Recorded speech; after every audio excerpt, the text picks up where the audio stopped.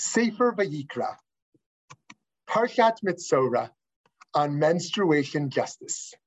Parshat Mitzorah takes us through Leviticus, chapters 14 and 15, first giving procedures regarding purification from leprosy and commandments from handling sarat, dealing with a plagued house.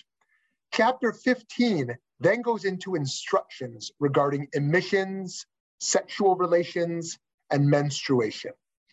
On the topic of menstruation, the Torah teaches, Ve'isha ki tihiyeh zava, dam yihiyeh zova, bivsara shivat yamim tihiyeh, benidata v'chol ha'nogea ba, yitma ad ha'arev. When a woman has a discharge, her discharge being blood from her body, she shall remain in her impurity 7 days. Whoever touches her shall be tameh until evening. This pasuk, this verse here in Leviticus, is part of the basis for the laws of Nidah, a practice that enables a married couple to maximize fertility and to maintain romantic intimacy.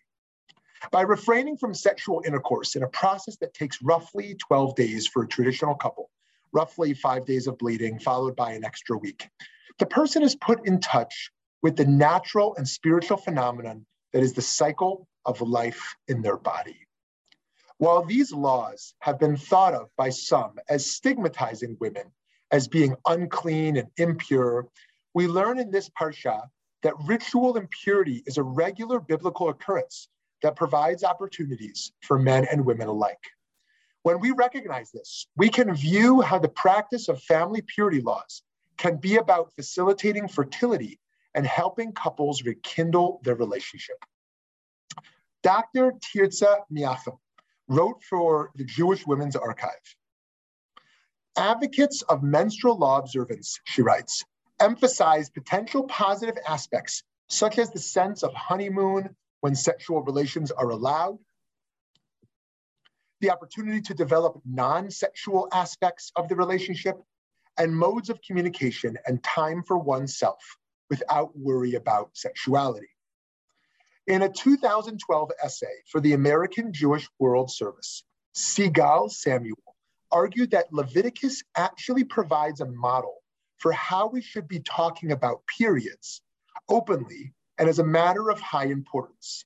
She wrote, as far as the Torah is concerned, this bodily process is neither private nor unmentionable.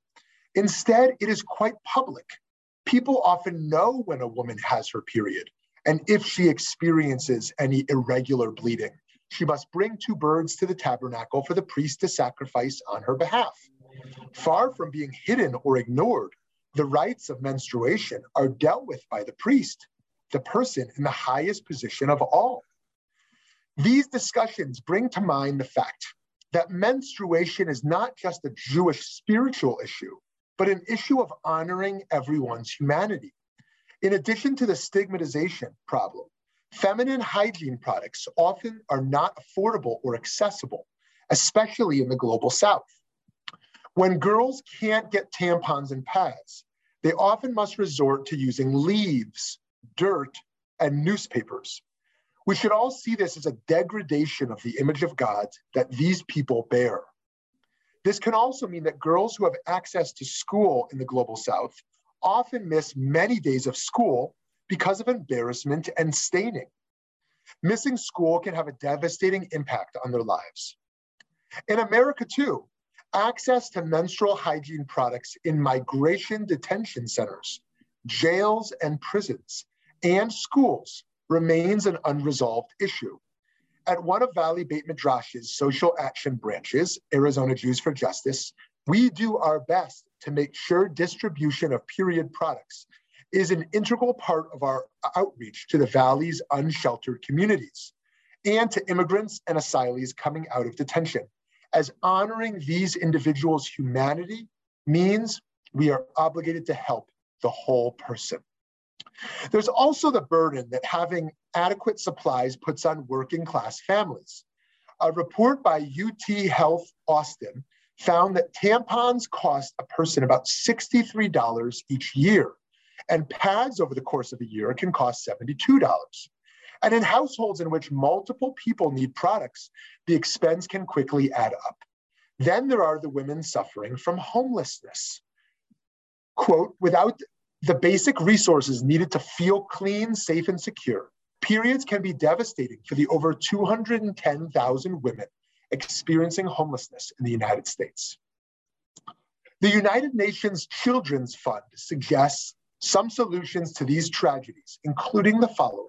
Number one, ensure adequate access to affordable menstrual protection products by exempting menstrual products from taxes and providing products for free. Tampons are subject to sales tax in Arizona. Every child, number two, should know what a period is and how the cycle works in order to feel normal and secure in their own body. Number three, conversations about menstruation should be done openly at schools, in the private life, including with the support and engagement of male family members, as well as in the community at large. On a personal note, I as a boy was not educated on these issues at all. Teachers in all settings, and especially in communities in which periods are seldom discussed, should take on the responsibility of making menstruation something we can talk about.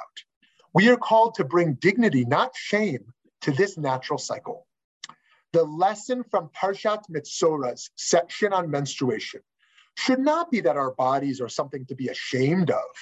Rather, they are another thing we are obligated to take care of in order to bring holiness into the world. Shabbat Shalom.